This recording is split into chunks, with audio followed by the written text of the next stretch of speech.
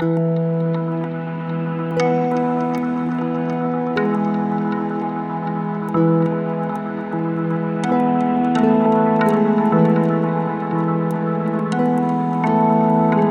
there, this is Mike, and you're listening to Feeling Twisty. I'm really glad you're here. A friend of mine asked me the other day, "You talk about the power of imagination all the time. Why didn't you imagine Hurricane Laura moving away from your city? Why didn't you imagine it going elsewhere or dissipating?" I'll answer that in a few minutes. First, I want to describe a couple of things from earlier today. I've mentioned that we're staying with my niece in another city since the storm. Well, this week I need to be back in Lake Charles for a few days.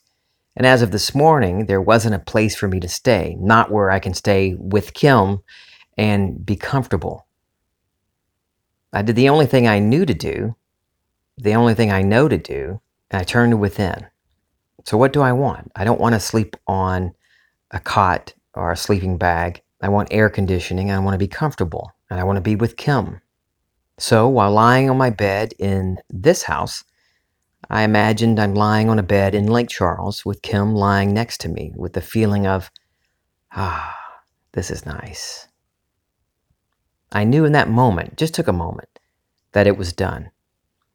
About 20 minutes later, Kim called me to tell me there's an empty house, a very nice house. It's a beautiful house with power and water where we can stay for the next few days. And it worked out perfectly for us. A little later, I called the only cleaners in this small town where we're staying. I have bags and bags, large bags, big drum liners, those big hefty bags, full of clothes that we pulled out of our house to be laundered. And I'll have more bags of clothing when I return from Lake Charles in a few days. This is my only day to get those 7 or 8 bags of clothes to the cleaners. If I didn't get them to the cleaners today, it would be next week before I'd be able to do that. The woman on the phone told me they closed today and every day at 2 p.m. I checked my phone, the time on my phone when I was talking to her. At that point, it was 1:30. I had 30 minutes to get there. The only problem was that I don't have a car here. All of our vehicles are in Lake Charles today. So my niece is the only transportation I have today. And she wasn't home at the moment. She'd been gone for a couple of hours running errands in another city, about a half hour away. I had no idea when she'd be back. I knew today was the day, and I wanted to get those clothes to the cleaner today. So I told Peggy, that's the woman from the cleaners, that I'd be there by 2 today. I didn't create a scene or do anything other than assume that I'd get the damp and dirty clothes to the cleaners today, before 2. I didn't give it another thought. I sat back in my chair and started thinking about what I'd talk about on today's episode. At 1:48, my niece walks in, and we were able to get all the bags of clothes to the cleaners in time. The point I'm wanting to make here has nothing to do with a place to sleep or dirty laundry. I told you that to try to show you how I live my life. My actions in those situations didn't come after spending time fretting over it, wondering what I should do, what technique would work better, or looking for a video on how to handle sleeping in situations or dirty laundry. I don't know. I'm sure there are videos out there from some teachers. I just did them. It was an automatic action on my part. Thinking about where I'd like to sleep, I imagined I'm next to Kim, comfortable and relaxed and thrilled that we're staying in such a lovely place. And with the cleaners, I just decided, while I was on the phone with the woman, that I'd be there before they close. You might say I didn't know how close my niece was returning home and that I just got lucky. Well, I don't believe in luck, and I don't believe in coincidences. I cannot experience anything other than the results of my state of consciousness. You can do this too. You are doing this. You're imagining up your life all the time, automatically. For me, though, the fear and worry were usually the things that came up automatically when presented with a situation, and imagining something different and better was difficult. I would make it such a production. Notice that both of my stories had a time frame on them. I needed to find a place to stay and wanted a comfortable place where Kim can be with me and not just in the same room on an air mattress several feet away. And I didn't want to be on an air mattress. I wanted to be on a comfortable bed. And it had to be done by tomorrow before I get to town. And with the cleaners, I had a 30-minute window. 30 minutes. I didn't get my hands dirty messing with the details. I assumed it was done in both cases, and I went on with my day. So back to the question from my friend. You might be wondering the same thing. Why didn't Mike imagine something different with the hurricane? The simplest answer I can give you is I saw no need.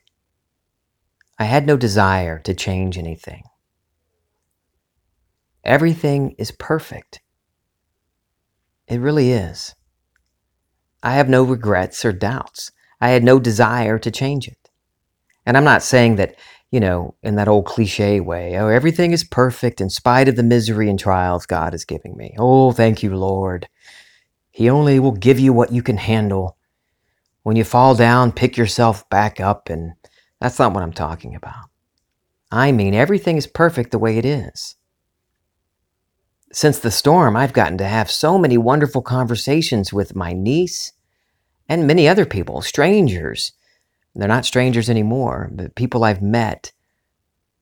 My niece, you might recall, lost her fiancé just a week before the storm. She had stayed with us for several days until the funeral, and the day she was packing up to leave our house, which was actually the day before the hurricane hit, I remember wishing we could spend more time together. I wanted to be there and talk with her about the truth of who we really are and about how there is no death, even when someone leaves our little time frame, our little span of time. I wanted to really get in deep with her and talk with her about it. And that's exactly what's happened. And I have many, many states I've fertilized, lovely states. And my house being so-called unlivable at the moment doesn't matter, because I know it's a part of at least one, probably several different bridges of incidents bringing me to the fulfillment of my wishes. I've gotten to do my feeling twisty thing all over the place, all over South Louisiana. And that's what I love to do. Talk about what Neville calls the law and the promise, and imagining lovingly for others as I go. I've had more opportunities to talk about that since the storm than I had prior to the storm.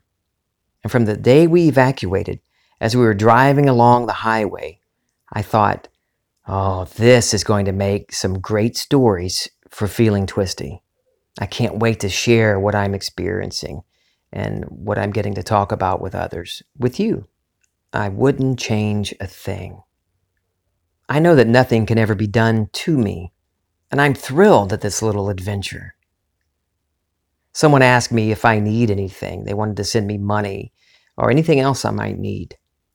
I told that person, as I've told several others that have asked, thank you, but I don't need anything.